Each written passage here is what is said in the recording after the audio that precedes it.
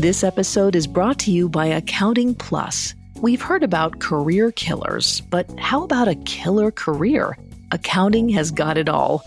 You'll have flexibility, great pay, and the kind of lifestyle you've always dreamed of. If that's not enough, you'll have the opportunity to make a difference by using your detective skills to investigate financial mysteries. Want in? Accounting Plus provides free resources that'll help guide you to a successful career in accounting and personal freedom. Do more. Live more. Visit joinaccountingplus.com. This episode is brought to you by Anytime Fitness.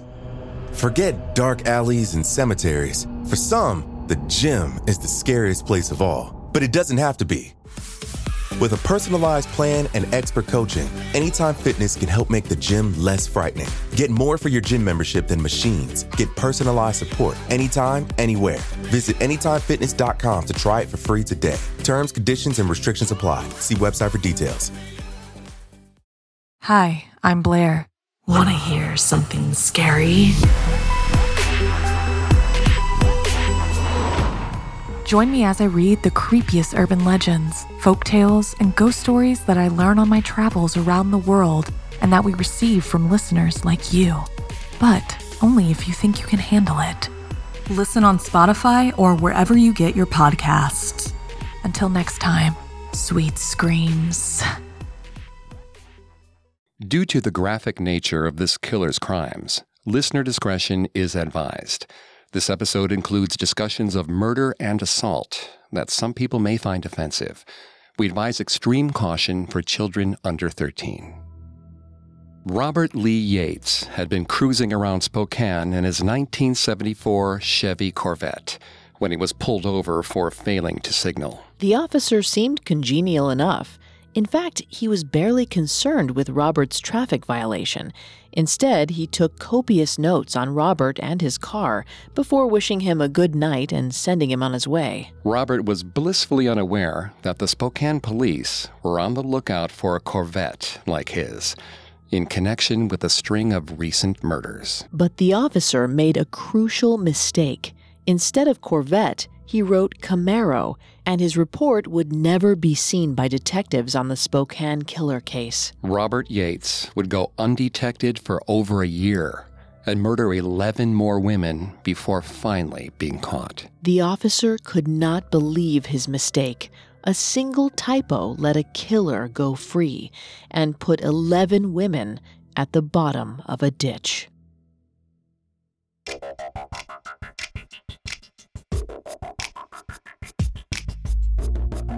Hi, I'm Greg Polson. This is Serial Killers on the Parcast Network. Every Monday, we dive into the minds and madness of serial killers. Today, we're going to continue our deep dive into the life of Robert Lee Yates, a convicted murderer who killed 17 people in Spokane, Washington. I'm here with my co-host, Vanessa Richardson. Hi, everyone. At Parcast, we're grateful for you, our listeners. You allow us to do what we love. Let us know how we're doing. Reach out on Facebook and Instagram at Parcast and Twitter at Parcast Network. And if you enjoyed today's episode, the best way to help is to leave a 5-star review wherever you're listening. It really does help. We also now have merchandise. Head to parcast.com/merch for more information. Most people knew Robert Lee Yates as an average Joe. He was a newly retired, decorated Army helicopter pilot who lived a quiet life with his family. But on the ground, Robert hid a dark secret. During the 10-year period between 1988 and 1998, Yates murdered at least 15 sex workers in the Spokane area. He seemed to follow a similar routine for each kill. He picked up the women in his car, had sexual contact with them, then shot them in the head. The majority of these 15 murders took place between 96 and 98, when Robert first joined the National Guard as a helicopter pilot. There was a lengthy delay in processing his approval for flight, which kept him grounded for those 2 years. It seems that being unable to fly left Robert bored, and he took it out on unsuspecting victims. Last week, we examined Robert's early life and his first few kills, including recent college graduates Patrick Oliver and Susan Savage, and sex workers Stacy Hahn and Shannon Zielinski. This week, we'll reveal the 11 additional victims discovered around Washington state and the circumstances that led to Yates' eventual arrest. While we don't have much information about Yates himself or his thought process during these 2 years, we do have a decent amount of information on these 11 victims, so we'll glean what we can about Yates' methods and motivations from the evidence he left behind, as well as the confessions we do have. In the late 90s, Robert Lee Yates was living in the cul-de-sac neighborhood of South Hill in a house he shared with his wife, Linda, and their 5 children. The Yates family lived a peaceful, idyllic life, by all accounts normal. But unbeknownst to his family, Robert would often escape this vision of Americana by driving a few miles into town and cruising East Sprague Avenue, the hotspot for Johns to solicit sex.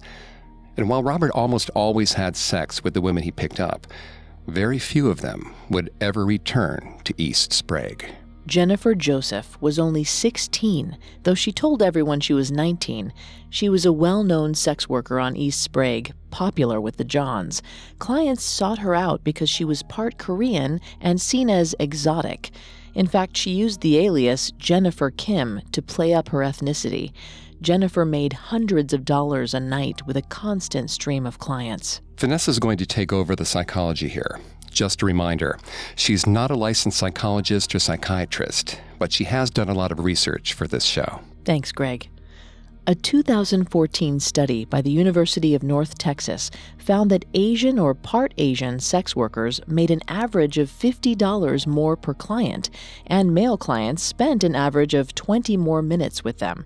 The study suggests that this could be due to the fetishism of certain offensive Asian stereotypes, such as submissiveness. Jennifer Joseph knew this and played into it, even though it was a complete act. It seemed improbable that Jennifer would have fallen into sex work in the first place. She was an Army brat who studied piano and sang in her church choir. She always had good grades. But in 1997, when Jennifer was 16, her parents filed for divorce, and their relationship quickly grew strained. Her grades fell. She moved in with her father in Tacoma, but the two fought constantly. Later that year, Jennifer met a man named Marlon at a party. A few months later, in order to get out of her dad's house, she moved into Spokane's Red Top Motel with Marlon. Jennifer and Marlon didn't have a lot of money, but they were able to pay the motel $190 a week for lodging. Jennifer began working as a sex worker to make ends meet. Marlon has always insisted that he was not her pimp, but there is speculation that he is the reason Jennifer fell into sex work in the first place. On August 16, 1997, Jennifer was walking East Sprague when a white Corvette rolled up next to her. The driver was a scruffy 40-something-year-old man who complimented her exotic look. Jennifer hopped in his car, assuming she'd be gone for less than an hour. But Robert Yates had other plans. He drove Jennifer to a secluded area, and all evidence indicates that the two did have sexual contact of some kind. But instead of returning Jennifer to East Sprague, he grew violent. He grabbed a gun from under his seat, and when Jennifer wasn't looking, shot her in the head 2 times.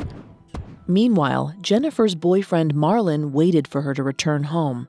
She was rarely out past midnight, but as the night waned, he grew increasingly concerned. Jennifer had gone missing for a day or 2 before, so Marlon wasn't concerned for her safety.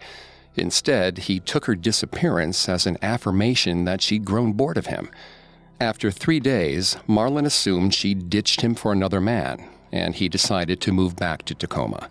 Heartbroken, he packed up their motel room and left town. Then, 10 days later, on August 26, 1997, Kevin and Cindy Kalin were working in the alfalfa field on their Mount Spokane farm. At around 5:20 p.m., the Kalins started to smell something strange.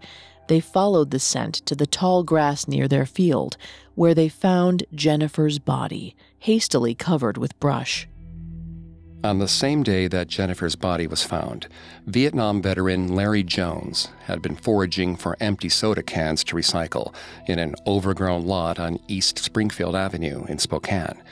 Instead, he discovered the rotting corpse of another sex worker, 20-year-old Heather Hernandez. Beyond a positive ID, there's little known about Heather. She was a drifter who may have been from Phoenix, although details on her life are scarce. Spokane County HIV clinic counselor Lynn Everson is the only person who seemed to have any relationship with Heather, and once described her as, quote, very level-headed with a good sense of humor.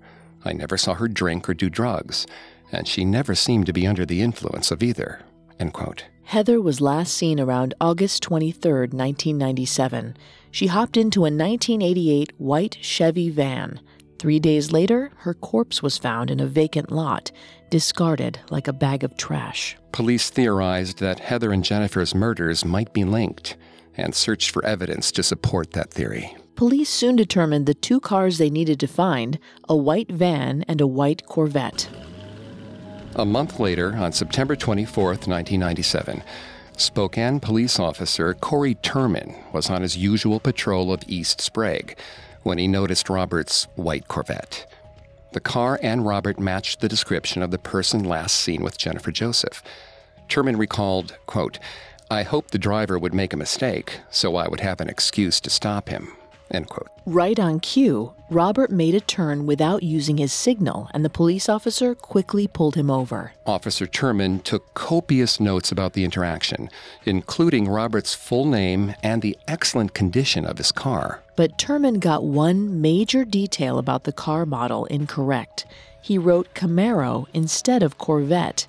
Years later, Turman said, quote, slip of the hand. You're thinking apple and you write orange, end quote. It was a mistake that would prove fatal for all of Robert's future victims. Turman brought his report to Spokane crime analyst Jack Pearson, who passed reports on to the Major Crimes Unit. But because Turman's report detailed a white Camaro, Pearson never passed it on. After all, detectives were only interested in Corvettes.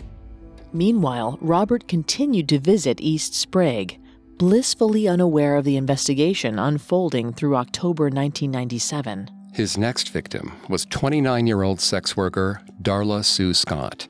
The two had gone on dates before, and Darla had told her boyfriend at the time that this John had a tendency to get aggressive, but he paid her well and supplied her with drugs, so she put up with his behavior. This was probably because by the time Darla met Robert, she was in a bad way. She had been through approximately 5 drug treatment programs, staying at most 2 weeks. She returned to drug use and sex work after each attempt at rehabilitation. She also tried other measures to become sober, including a pregnancy. The father of her child said, quote, getting pregnant and having a baby was Darla's idea. She believed somehow that would keep her from going back to the street life, but it didn't, end quote. By October 1997, Darla was in an on-again, off-again relationship with a man named Arthur. In fact, she was last seen at his home waiting for Robert to pick her up. Arthur remembers Darla left his house wearing his Mickey Mouse t-shirt. He later said, quote, she told me this guy had been violent with her on a previous date. She not only dated him again, she got drugs from him, end quote. Like his previous victims, Robert had some kind of sexual contact with Darla before he shot her in the head. But unlike his other victims, he tried to dispose of her body another way. Robert took Darla's body to a grassy area near a small creek off Hangman Valley Road in Spokane. He started to dig her a grave. It's unclear as to why Robert tried to bury Darla. Perhaps he worried that Arthur had gotten a good look at him and wanted to cover his tracks. But in that case, why take the risk and kill Darla at all? The other possibility is that because he had known her for a little while, he took a little extra care in her disposal. But he's never suggested this in police interviews. Either way, Robert half-heartedly buried most of the body, leaving the head, one leg, and one arm exposed. On November 1st, 1997, Spokane resident Harold Lebsock was walking his Rottweiler near Hangman Valley Road, per his usual routine. But on this day, Lebsack's dog began to favor a particular area of the road. The dog was drawn to sniffing this area for the next 5 days. Lebsack went to investigate this spot for himself on November 5th. He quickly saw the arm and leg poking out of the ground.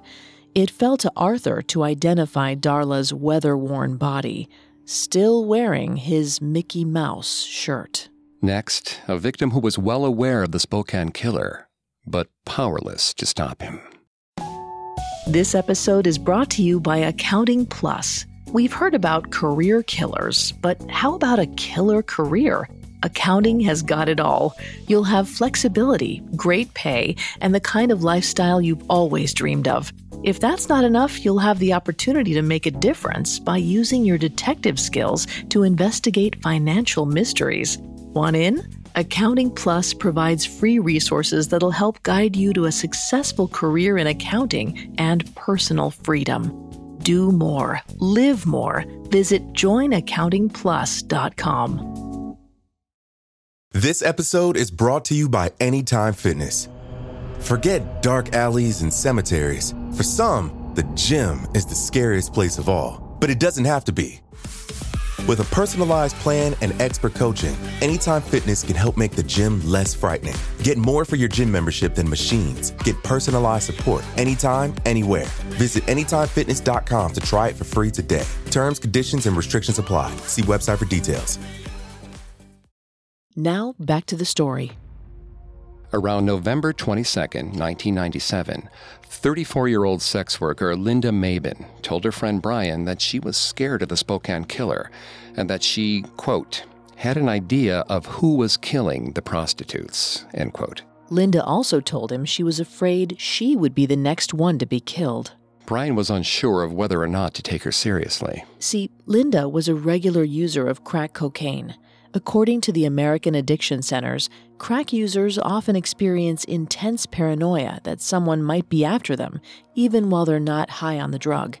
Brian probably felt like his friend was merely being hyperbolic. On the night of November 22nd, he and Linda planned to meet for dinner at their usual spot, a diner.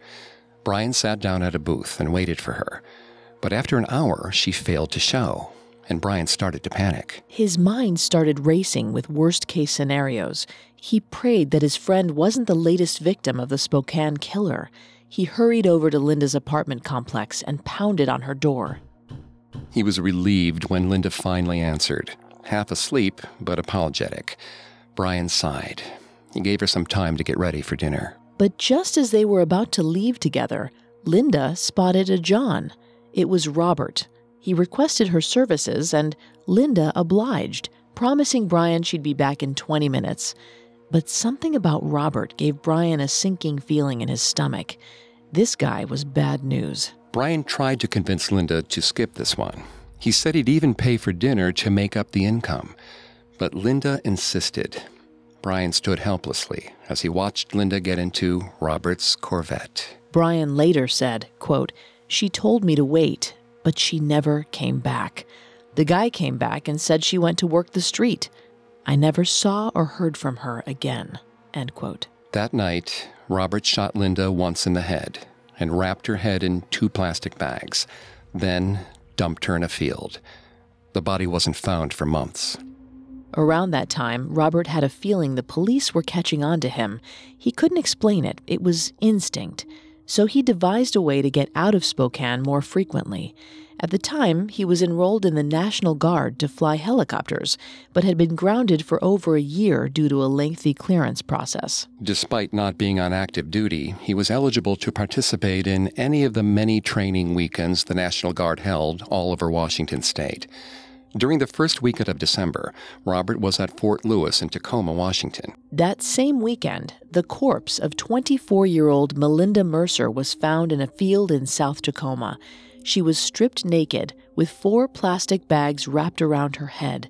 She had been shot in the head 3 times. The strangest part of the murder was the fact that Melinda did not live in Tacoma. She was from Seattle, 45 minutes north. Police theorized that whoever killed Melinda had done so up north, before moving her body to a secondary location. Tacoma police were also quick to notice the similarities between this murder and those occurring in Spokane. But before cops could make any headway on Melinda's case, Robert left Tacoma to spend Christmas with his family in Spokane. About a week before Christmas, on December 16, 1997, Robert left his home to go Christmas shopping. But first, he took a detour. He rolled down East Sprague in his white Corvette, looking for an ideal victim. He settled on 36-year-old sex worker Shawn L. Johnson. Robert had seen her before, but had never gotten the chance to pick her up. Today, however, she had the time. From the moment she stepped in the car, Robert knew he wanted to kill her. He waited until they were midway through sex to shoot her twice in the head. He quickly wrapped plastic bags around her head. It helped contain the blood in the car. He drove her out of the city to a spot near a sewage treatment plant. The air around the plant already smelled so foul, he figured nobody would find her body for quite some time. He dragged her out of the car and threw her lifeless body over the embankment. Then he looked down the road to another patch of earth. It was the spot where he had dumped Darla Scott's body a month ago. He remembered her Mickey Mouse shirt and smiled. But the plant didn't end up being the safe hiding spot Robert imagined. In fact, Shawn's body was found a mere 2 days later, while maintenance worker Michael Connors spotted her at the bottom of the steep embankment, haphazardly covered with leaves. After Shawn's body was discovered, the police department was convinced that the recent string of sex worker killings were connected and formed the Serial Killer Homicide Task Force. The biggest challenge for the task force, sadly, was public apathy. Detectives had to regularly ask the press to stop calling the deaths the prostitute murders because the public seemed to care less about the deaths of sex workers. Everson found that during her work at the Spokane County HIV clinic, sex workers were largely looked down upon and seen as lesser human beings. Everson said, quote, "You hear people say, if the women weren't out working the streets, this would not happen to them. They would not have been killed or hurt. That is a clear case of blaming the victim," end quote. Despite this, the task force got to work trying to catch this heinous killer. Meanwhile, that killer was at home, decorating a Christmas tree with his children. On Christmas Eve, 1997, Robert was relaxing with his family. He might have been content to hang out at home all night, but around 5 p.m., his wife sent him to pick up a missing ingredient she needed for Christmas dinner. He didn't intend to end up on East Sprague Avenue, but at this point, it was a force of habit. And that's when he noticed 39-year-old sex worker Shawn A. McClenahan. She was crying in the parking lot of a store called Rainbow Foods. He took pity on her and led her into his Corvette. McClenahan had been struggling with her addiction to heroin. She planned to enroll in a methadone program to get clean, but the holiday season had been tough for her. McClenahan had separated from her husband on Thanksgiving. At the time, she was using about 1 gram of heroin a day. Robert proved himself a good listener, and as a twisted thank you, McClenahan performed oral sex on him. Midway through, he shot her twice. He wrapped 2 plastic bags around her head and drove to a lot on East 14th Street. He carried her body out of the car and dumped it in a ditch. But McClenahan's corpse didn't hit the ground the way he'd been expecting. He jumped into the ditch and almost laughed at what he saw. McClenahan's body had landed atop another corpse, a sex worker he had dumped there a few days prior. He felt a sick sense of pride. He was known in his neighborhood for having quite the sense of humor, and now, as he could see, the bodies were quite literally stacking up. He blew the bodies a kiss goodbye, then zoomed off in his Corvette before another car could catch him, then hurried home. He still had a few gifts to wrap for the kids before dinner. The other woman left in the ditch was 31-year-old Laurel Wason. He had killed her in the same way he'd killed McClenahan. A few gunshots to the head, which was subsequently wrapped in plastic. Robert, meanwhile, continued to have a busy Christmas. He found more excuses to venture away from his family and drive down East Sprague Avenue. On Christmas morning, Robert picked up 41-year-old sex worker Sunny Gale Oster. Sunny had battled a cocaine addiction since she was 17 years old, which was also the age when she first became pregnant. By the time she met Robert, she had 2 sons in their 20s, both of whom tried their best to look after their mom. Sunny wanted to go to a drug treatment facility in Spokane to try getting sober again. Sunny's family was rooting for her. They all felt like she was finally going to get sober. But despite her best efforts, Sunny soon fell off the wagon. She was discharged from a facility on October 1st, 1997. It's unclear as to where she was staying between October 1st and Christmas Day. Perhaps out of embarrassment, she stopped contacting her family. They tried getting in touch with her, but to no avail. On December 24th, 1997, the Oster family reported her missing. The very next day, she jumped in Robert's car. Her fate was sealed. On February 8th, 1998, 3 locals were walking their dogs in a wooded area near Spokane. One of the dogs started to sniff at something under a clump of trees at the side of the road. The owner walked over to see what the canine had found: clothes. Then she spotted 2 air-step shoes strewn on the side of the road. Next, she spotted a foot.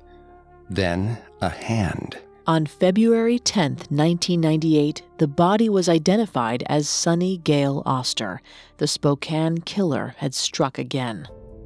A few months later, on April 1st, 1998, Linda Mabin's body was finally found in a ditch, 50 yards away from where McClenahan and Laurel had been discovered. Her friend Brian was absolutely heart-stricken with grief.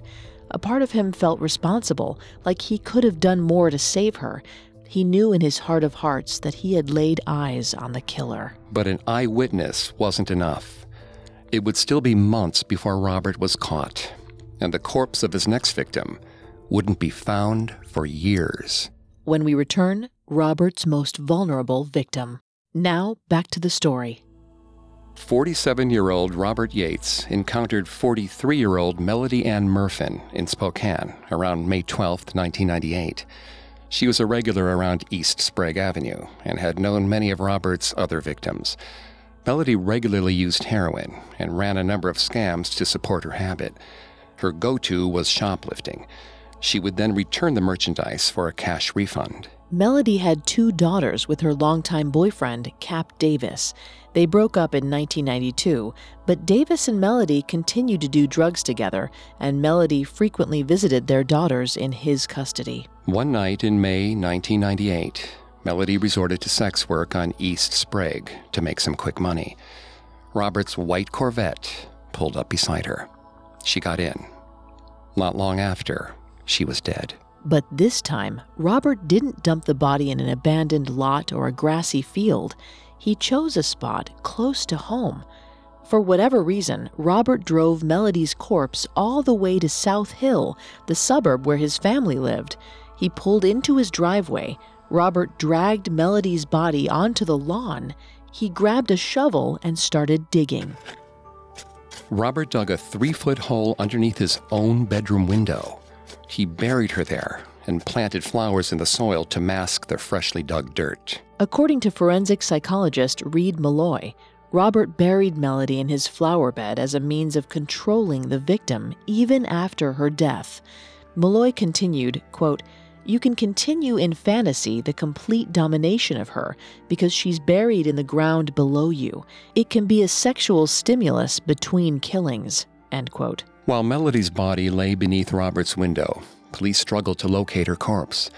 Despite not finding the body, investigators included her in the serial killer's list of victims, even before they knew who the killer was.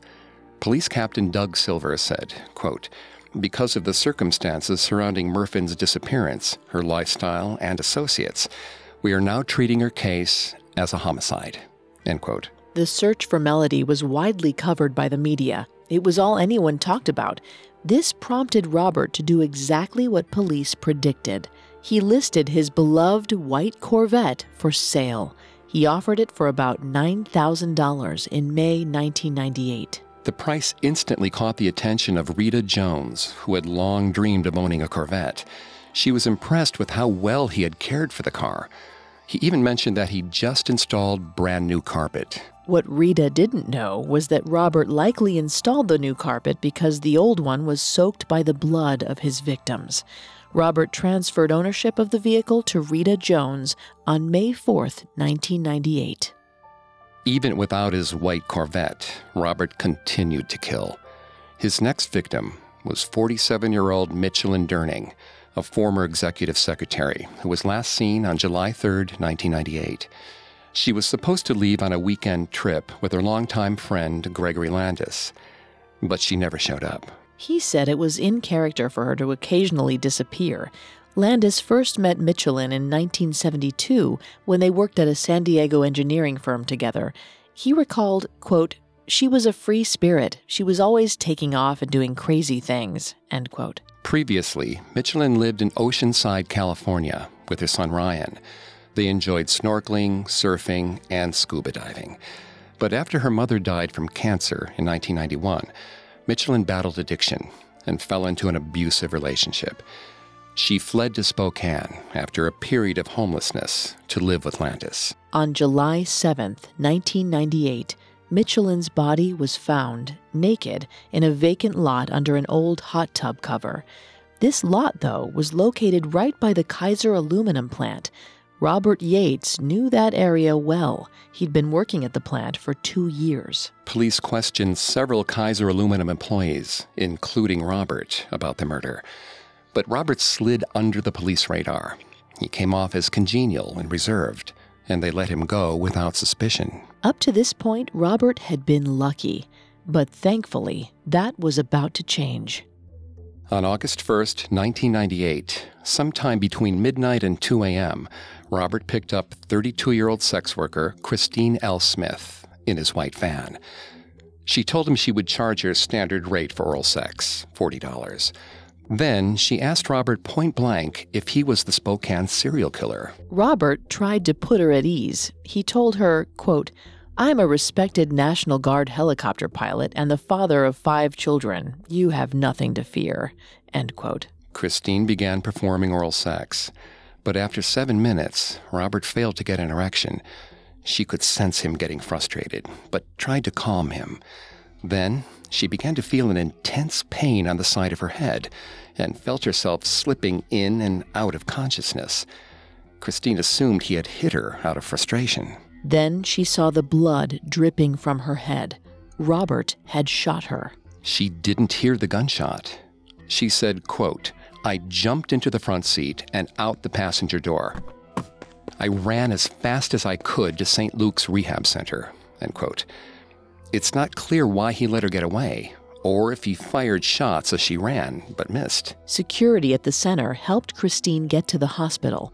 Doctors treated Christine for a half-inch long cut located behind the left ear. The bullet had merely grazed her head, and doctors didn't even recognize it as a gunshot wound. But she didn't go to the police because she didn't want to get arrested and charged for her sex work. In hindsight, police question whether Robert's erectile dysfunction could have been part of what caused his contact with sex workers to turn violent. Robert could have felt such intense shame about issues performing that he killed anyone who witnessed his embarrassment. A 2009 study in the Journal of Emergency Medicine looked to determine if sexual violence was influenced by male erectile dysfunction in the sexual assaults of 569 women. The study found that when the male perpetrator experienced erectile dysfunction, 60% of the women experienced more physical coercion and genital trauma. So it's feasible that erectile dysfunction was a trigger that set Robert off. Robert had been regularly using Viagra for 2 years, since 1996, when his killing spree began in earnest. By 1998, his obsession with sex began to infiltrate his family life. His wife, Linda Yates, noticed credit card charges to a place called Al's Spa Tub Motel. The motel rooms are charged by the hour and, as the name states, have hot tubs. It's no mystery what the rooms are rented for. When asked about the charges, Robert claimed that he liked to use the hot tubs to soothe his muscles after working 12-hour shifts at Kaiser Aluminum. He had actually been taking sex workers to the motel regularly for most of 1998. Additionally, Linda noticed that around this time, when Robert left on his occasional weekend hunting trips, Robert started dressing up and wearing cologne. It was a major red flag. Linda knew Robert was having affairs, but still she remained in the marriage. She said, quote, "I was raised with old-fashioned values. When you marry, you marry. Apparently, he didn't take it seriously like I did." End quote. In addition, Robert continued to take National Guard training trips to Tacoma, where he found more victims, including 35-year-old sex worker Connie LaFontaine Ellis. She was found on October 13, 1998, in a ditch. No one had reported her missing. She hadn't been seen for over a month. By the time she was found, her body was heavily decomposed. Connie had a gunshot wound to the head, which was wrapped with 3 plastic bags. Police knew it immediately to be the Spokane killer's handiwork. Then, on November 10, 1998, Officer Reynolds saw a sex worker named Jennifer Robinson hop into a Honda Civic, and he decided to tail her. The driver was Robert Yates. He started heading towards a secluded location, but Reynolds pulled them over. Robinson worried the police would arrest them. She told Robert, quote, "Tell them that my father works with you and asked you to find me, pick me up, and bring me home. I'll back up your story." End quote. Jennifer had no idea that the real danger was the man sitting beside her. Reynolds let them go, but 2 days later, Robert had another encounter with the police.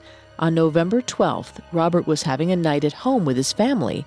At the time, his 19-year-old daughter, Sonia, lived with her boyfriend, but visited Robert and Linda's home frequently. During one such visit, Sonia grew suspicious of her father's behavior and began to question him. This led to a fight, which quickly became physical. Sonia called the police. Robert was charged with misdemeanor assault, but the charges would be dropped on the condition that he didn't commit any other crimes. Meanwhile, detectives have begun looking through a comprehensive list of the owners of white Corvettes in the area. The police tracked down Rita Jones' white Corvette, and Robert came up as the previous owner. He was called in for questioning. On September 15, 1999, Robert arrived at the Public Safety Building. He was nervous and sweating. Ironically, though, when asked about a previous traffic stop in which he was said to have driven a white Camaro, Robert corrected the police. Quote, "No, that wasn't a Camaro. It was a white Corvette." End quote. Officer Grabenstein then asked if Robert would provide a blood sample. Robert said he would think about it, which roused Grabenstein's suspicions. He later said, quote, "While that was certainly his right, it wasn't a good sign. Also, it seemed to us that Mr. Yates sweated too much." End quote. Robert told police a few days later that he refused to give a blood sample, which placed him in a small pool of suspects. On January 7, 2000, Rita Jones consented to a search of her new Corvette.